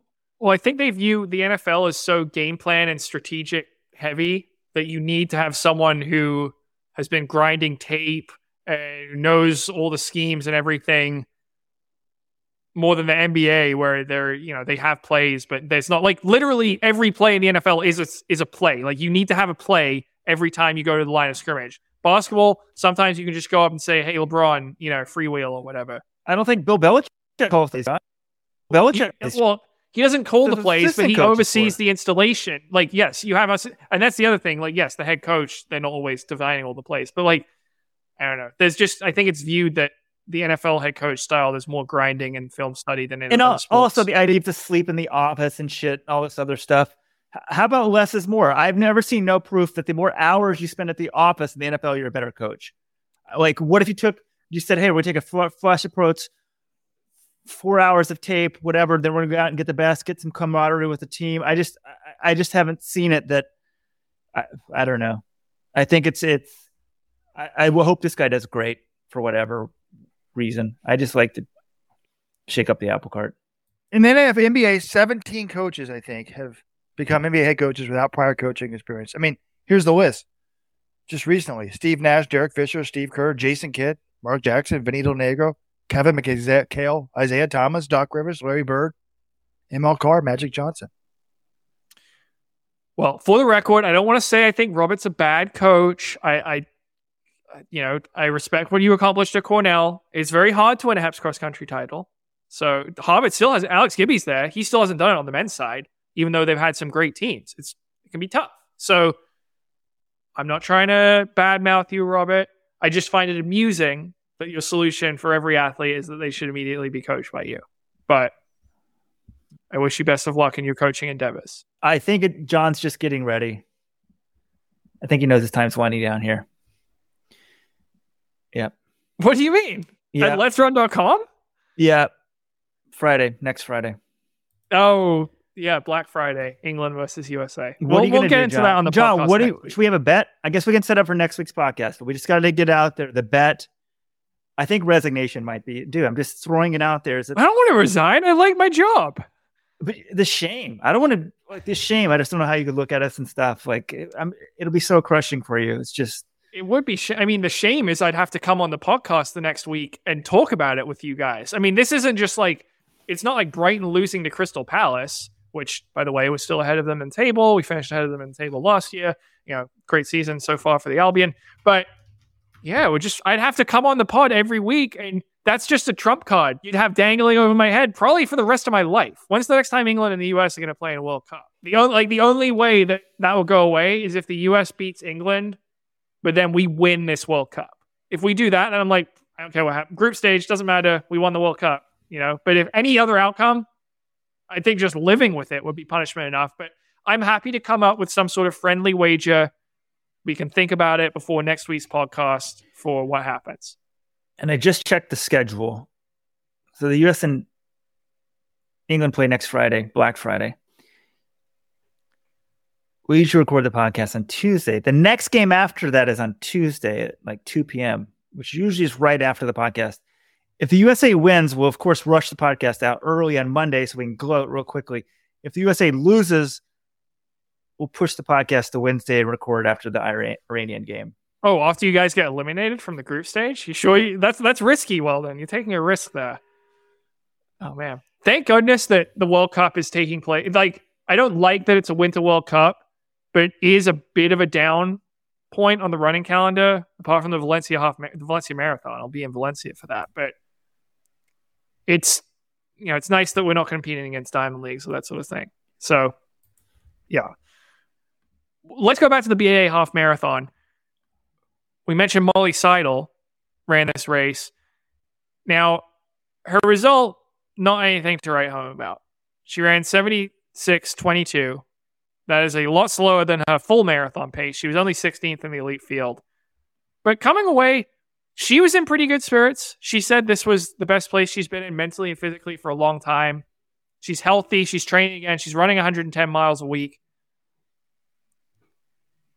I mean, there are some people in the message boards like, oh, Seidel, she's done. This is a terrible result. Why is she even going out there and racing? To me, I'm like, this is just step one in her comeback. She needed to see where she's at fitness-wise. She got a race in. That gives her confidence that she can make it through the entire race. Did she run fast? No. But she's a long way away from where she's going to be once she's got that training under her belt. We know how good she can be when she's healthy and she's got all the training and when her mental health is in the right spot. I walked away. I was like, okay, she finished the race. Step one completed. Move on to the next one. What do you make of this result for her, Weldon? Yeah, this talk she's done, get away from it. If I'm not mistaken, last year she was the Olympic bronze medalist in the marathon. Yes. She is a tremendous talent. That shocked me that she did that well, but her upside is like off the charts. It's an upside that not many Americans have at all, or maybe none right now. I don't know. I probably could think of some, but she's been throughout her career. She's at NCAA. After NCAAs, people would have said she's done. She struggles with her mental health, eating disorders, that sort of stuff. I'm hoping the best for her, but I expect good things for her from running. If it doesn't happen, I could care less. Like Olympic bronze medal, check. She wins, check. Like sharing her experience, check. I don't know. I feel like she's a bright force in the sport. John likes Primo Can't Be fans. I'm rooting for her. Well, I want Americans to do well in general because it's good for business. But just in general, like she's very real. She shares these experiences. I don't know. I'm not putting any stock in this race. Although you guys have clearly dismissed John. You said it's her first race since Boston. No, John. She ran that trail race, remember? She ran it? I thought she just went there as a fan. No, she like walked it or something. She was in the results. Okay. Well, like a 50 miler or something. What was it? Something crazy. I don't know. I'm ignoring that. Yeah. But I'm not going to overreact to a slow race in bad conditions, which she probably knew she wasn't in shape to do anything that fast anyway. So The one thing I did find interesting is she said that she hadn't started training seriously until the start of October. And then she had an Achilles because she had a sacral stress fracture. That's why she had to withdraw from Worlds, one of the reasons. And then she said she had a bit of an Achilles issue, so that hampered her training. She was doing a lot of cross training. But then she said she's done 110 miles the last couple of weeks. And I was like, wow, you got up to speed quickly. And she's like, yeah, I'm like a raw steak. You just throw it on the grill and, brown it right up. Do you find that interesting that she's going from very, very little to like almost full training right away? I find it interesting, John. It's not the word she used earlier. Like, this is nuts, or something along those lines. It seems kind of crazy to me. But I can't tell someone how to train. Elite runners, athletes, probably in all sports, but you're constantly sort of pushing up against that line, right? And I think Molly would say she probably crossed it a bunch of times. So it's just, if she's healthy and feels like she can run 110 miles a week, it sounds crazy. The person doesn't run that much. Meanwhile, I haven't run 10 miles in 3 weeks. But when I used to run 110 miles a week, I could see how you could do it probably. Wait, she wasn't running in October? She started running, I think she started training again at the start of October, but it sounds like it was mostly cross training. I'm checking the calendar here. That sounds nuts. Like, that seems too quick to me, but I would go more the Parker Valby thing. But I used to joke, I'm glad they haven't, running isn't swimming, because you can swim for like 6 hours a day. I hope they don't find out that it's better to cross train for like 4 hours a day and run very little, because, the drudgery of the sport would really suck. Yeah. No, one of the nice things about running is the training you can do with someone standing next to you, and you can talk for some of these runs. It's much better than swimming where you're just following a line on the pool. But yeah, all right. Well, her return to full training. Yes, if that was me, I would never do it. But all runners are different. If there's anything we've learned from covering this sport, is everyone responds to training differently. Some of them can run incredible results like Parker Valby or Natalie Cook off of just cross training. Some of them can go from 0 to 60 immediately. Molly Seidel and Jonathan Green know Molly and her training and her body a hell of a lot better than I do. So they've had pretty good results so far. I think it's kind of wild, but that's what they're going to do. I mean, they know her training better than I do. But yeah, from my perspective, it is a little strange. I also wanted to mention Molly Huddle.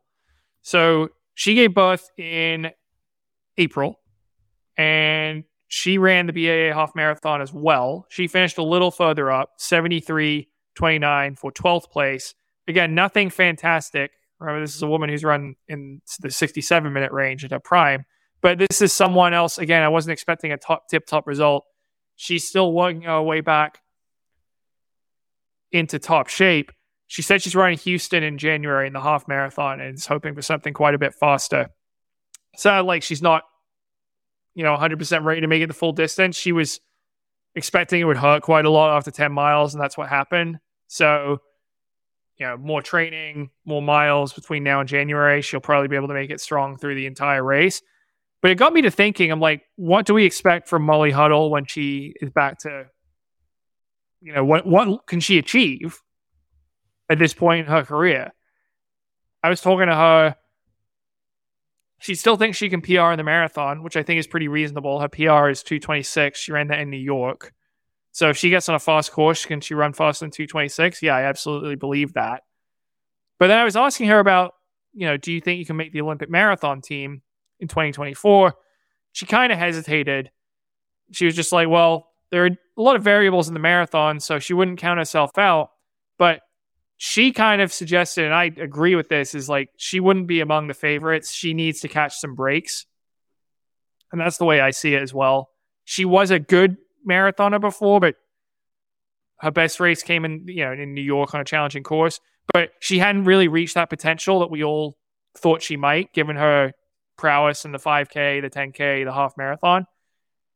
And now she's coming back. She's going to be 39 by the time of the trial. She's had a kid. I know we've seen women run well after giving birth, but I'm just a little less optimistic about her, given she didn't have a ton of crazy good performances before she gave birth. So I don't know. I think I see her in the same spot. I'd put her sort of as a fringe contender for the 2024 trials, but I wouldn't really see her close to someone like Emily Sisson or Molly Seidel. Well, John just said Molly Huddle didn't have a lot of good performances before she gave birth. In the marathon. Take that out of context, put that in social media, you're gone. It's crazy because I'm like, she's done nothing in the marathon. She was third at the New York City Marathon, but New York can kind of be weird some years, right? That was a week. That was 2016 Olympic year. That was not like that wasn't a great. The next year, I think, was actually better when she got fourth in 2018, 2:26. That was a good marathon performance. But even now, looking back on her, I'm like, those are both better performances than I think she's done in the marathon. I just sort of dismiss her. And sounds like she's being very honest with you because I expect way more things from Molly Seidel. Well, obviously, her career can be a lot longer because she's younger than Molly Huddle going forward. I expect Seidel to be a factor. And if Molly Huddle is, I'd be surprised. I think she's going to have some good performances, but I'm not expecting a lot from her. Maybe she can go out and prove us wrong. Or as she said, if those things all go right for her and, sneak on that Olympic team or something. I think the track is over, so it'll be interesting. All right. And then the one other thing I wanted to hit before we leave, World Athletics came out with its finalists for the World Athlete of the Year award. Yes, John, I've been voting. Yeah, you voted. I don't know if you were part of the media panel, if your vote was tabulated as just a fan vote. Like, can you explain, did the World Athletics, do they like you more than me? How did you end up voting for this thing, Weldon? I just thought all prominent media voted on these things. You get an email and you just go vote. And a lot of years, I like from USATF, like if you voted for the Jesse Owens Award, and I forget. I'm just like, well, it doesn't really matter. But for this one, I somehow voted because I remembered, like, John, check your email. The email here is from outbound.research.net. I don't think I got that. So it's very official, so you don't, cheat the system. But I was sort of shocked when I voted because the way the voting was done, John, you didn't vote for one athlete of the year, and I wonder if this could skew the results. You voted for 3 athletes of the year. Oh, wait, but like 1, 2, 3, right? No. They had a list, and you just picked 3. That's the stupidest thing I've ever heard. I feel like that's not fair, right? Because you might get some crossover. Like a lot of people somehow could relate to their, like the third choice, but they have different first choices for some reason. I didn't like it either. Why would they do that? That's just moronic. Okay. Some stats guys email us.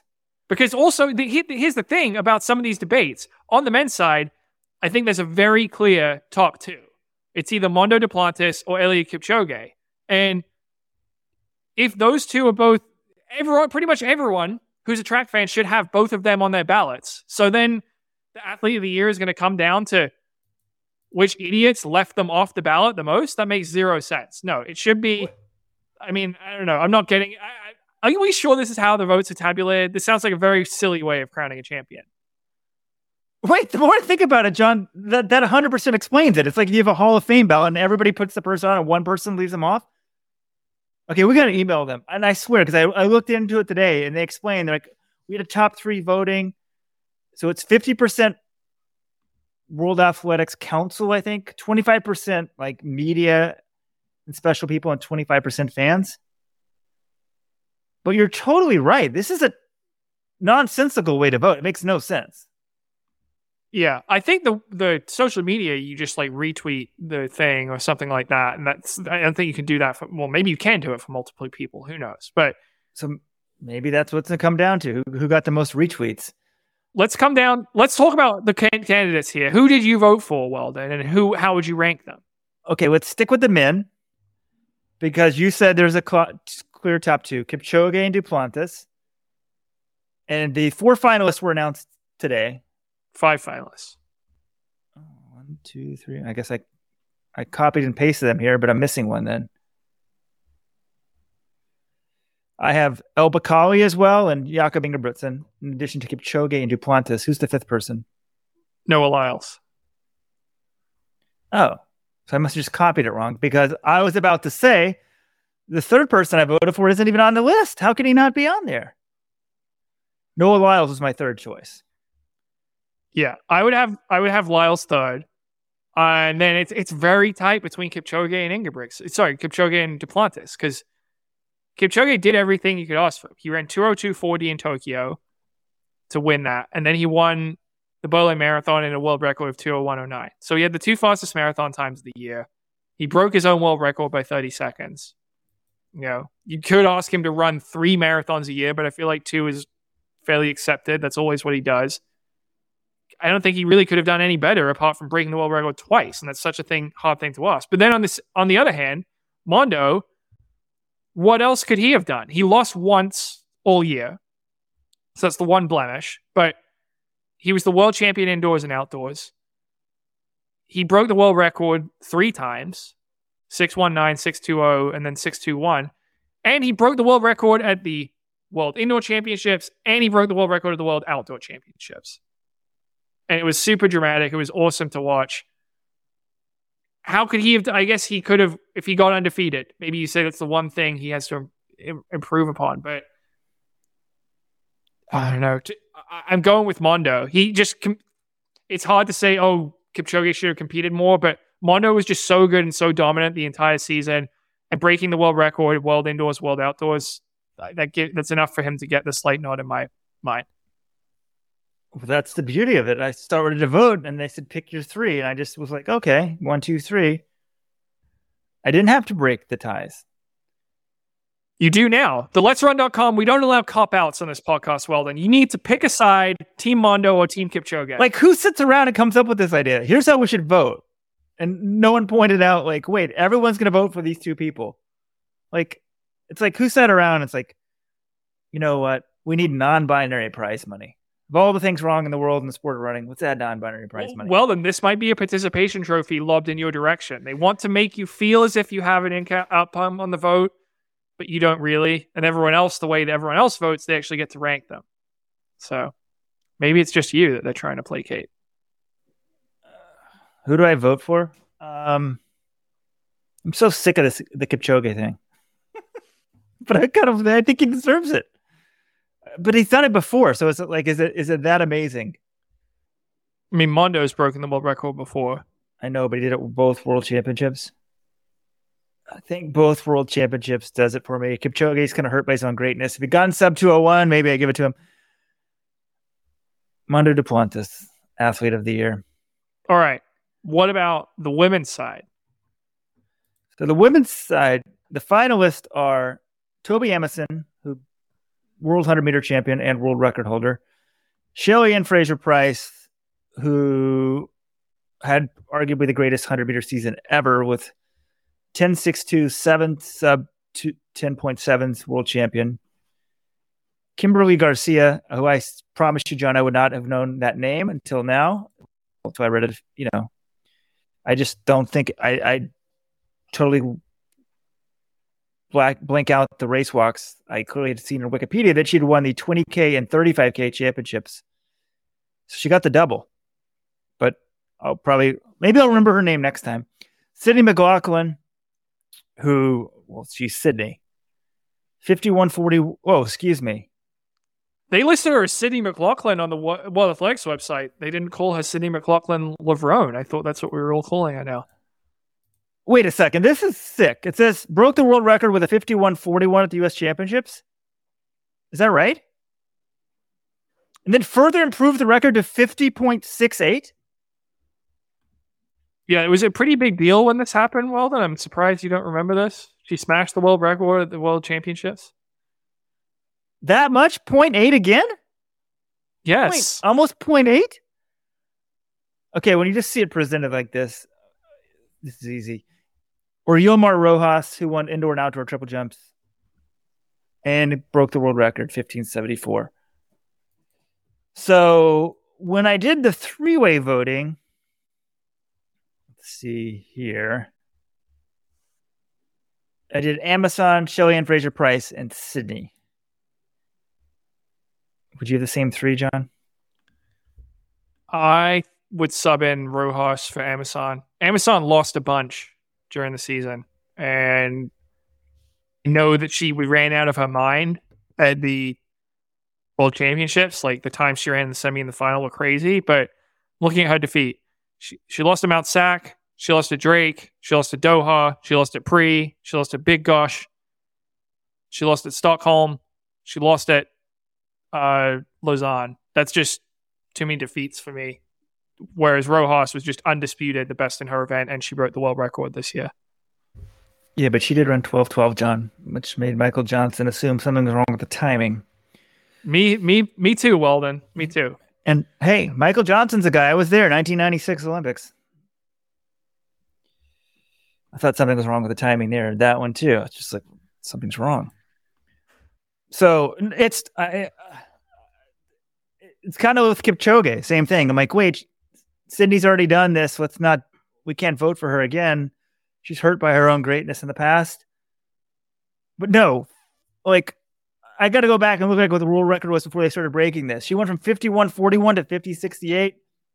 I don't care. Wait, we said we're not going to reward this. This is it. This is the last year. After this year, you raced twice or something? 3? She ran 3 legitimate 400-meter hurdle races? Or 4? She ran 4, but one of them was where the hurdles were misplaced. No, you got to do more next year. That time counts officially. If she skips diamond leagues and stuff like that, she's out, no voting. It needs to be established going forward. You actually need to compete. It's a body of work, but for this year, I'm going Sydney. I don't blame anyone who votes Sydney. I think her 56.8 is one of the greatest performances in the history of track and field. I think I'm going Shelly-Ann Fraser-Pryce for Athlete of the Year, though, because she competed a ton. She ran 7 of the 19 fastest times in history. And a number of those times, like, that includes FloJo times, which is very suspicious. It includes Marion Jones times. Like, just running 10.6 week in and week out, which she did, she normalized it somehow. It was absolutely incredible. I've never seen a sprinter be that dominant, running consistently that far. Sorry, that's not totally true. I've seen a sprinter be that dominant, but I can't remember a sprinter with the consistent number of high-level performances that she's had. And also, this is a marquee glory event. The 400 hurdles, like, Sydney is a phenom. She's an absolute star, and it's become a lot better in recent years. But, like, the women's 100, you're getting the best of the best, right? This is where everyone starts out in the 100. So maybe it's unfair to weigh one event a little bit more than another, but I think I want to give her credit for competing more. Sydney was amazing when she did compete, but Shelly-Ann raced the whole year and was still putting up historically great times, even though she didn't break the world record. So I think I'm going with the quantity over the quality for this one. Thank you, John. You knocked some sanity into me, because I'm pretty sure this got the thought process going back in my head. When I was going to vote and I thought I had to vote for one, I was going to do Shelly-Ann. But now, just going through this list, I was just so shocked. I'm like, wait, she took 0.73 off the world record in one race. It's just so ridiculous. But no, that's the performance of the year. She's not the athlete of the year. Shelly-Ann Fraser-Pryce. If you can compete 4 times, I'm sorry, you're not athlete of the year. She had the performance of the year. Athlete of the year, Shelly-Ann Fraser-Pryce. I mean, Sydney's got to compete more. I want to see a thing Mo competing more next year. It's what the sport needs. There's no regular season in our sport. People aren't penalized for doing it, but you can be penalized at the end of season awards. If you just go out and compete a couple times and have a great performance, that should be the performance of the year, not athlete of the year. All right, I like your way of dividing that. And I think that's going to do it for this week's episode. We've got our show coming up from Stillwater Friday or Saturday. Check back on the website to figure out, when we figure out exactly when that will be, based on when we're allowed in the course, that sort of thing. But yeah, I'm really excited that meet should be fantastic on Saturday morning. Tune in. Then after that, we got the World Cup kicking off on Sunday. It's a great time to be a sports fan, like I said at the top of the show. And you got the Jeopardy Tournament of Champions going on right now. I mean, I'm in heaven. Well, this is what a week for me. My wife's coworker's fiance was in that thing. Got eliminated, though. Okay, want to call something? Was it Tyler Rode? Was that the guy? Well done. I thought based on your description that might have been him, but because he's from New York. Just double checking here. Yes, John, that is him. I did a quick Google. Wow, you know them like by name? I'm very into the Tournament of Champions. This is a great field, and so he had to win 5 times to get in the Tournament of Champions? 5 regular season games. He might have won more than that, but that's like the minimum required. And then he won the semi. He won his quarterfinal, and he got into the semifinal. He lost to Amy Schneider, who's won 40 games regular season. But she didn't make the final? No, Amy did make the final. Amy beat him to make the final. And some of these tournament champions, you got to be really good because some of them look like complete amateurs. Like they weren't buzzing in very often. Like the third place in the Tyler match was just, I was like, this person has won 5 in a row. No, they're all really good. The questions get harder, and you're also competing against 2 people who are very strong on the buzzer. So you might try to buzz in, but you're getting in behind them. You're going up against the best of the best, Walden. What if they randomize the buzzing? It'll be a different game.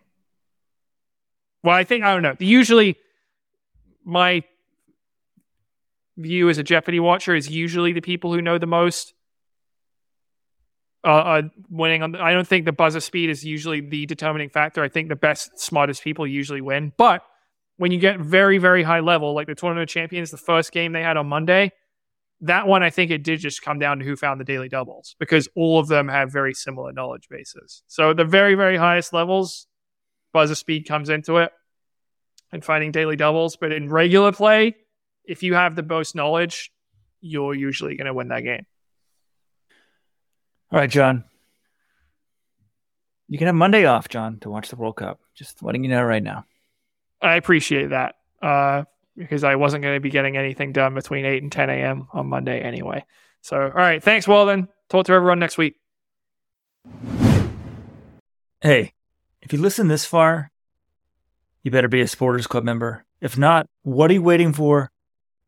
Join our club today. You got nothing to lose. You can cancel at any time. If you're not a member, let me know why. Email me, weejoe@letsrun.com. But otherwise, sign up today. Maybe you need a discount. Use code CLUB25 to save 25% on your first year. Sign up for a year, you get a free t-shirt. These t-shirts are awesome. They're super soft. You can get a letsrun.com t-shirt or a 159.40 t-shirt. Or seriously, might be one of the best t-shirts you can own. But by joining today, you'll get a second podcast every week. The Friday 15, discounts on running shoes, and you become part of the coolest club in running. Go to letsrun.com/subscribe. Link in the show notes. Thanks.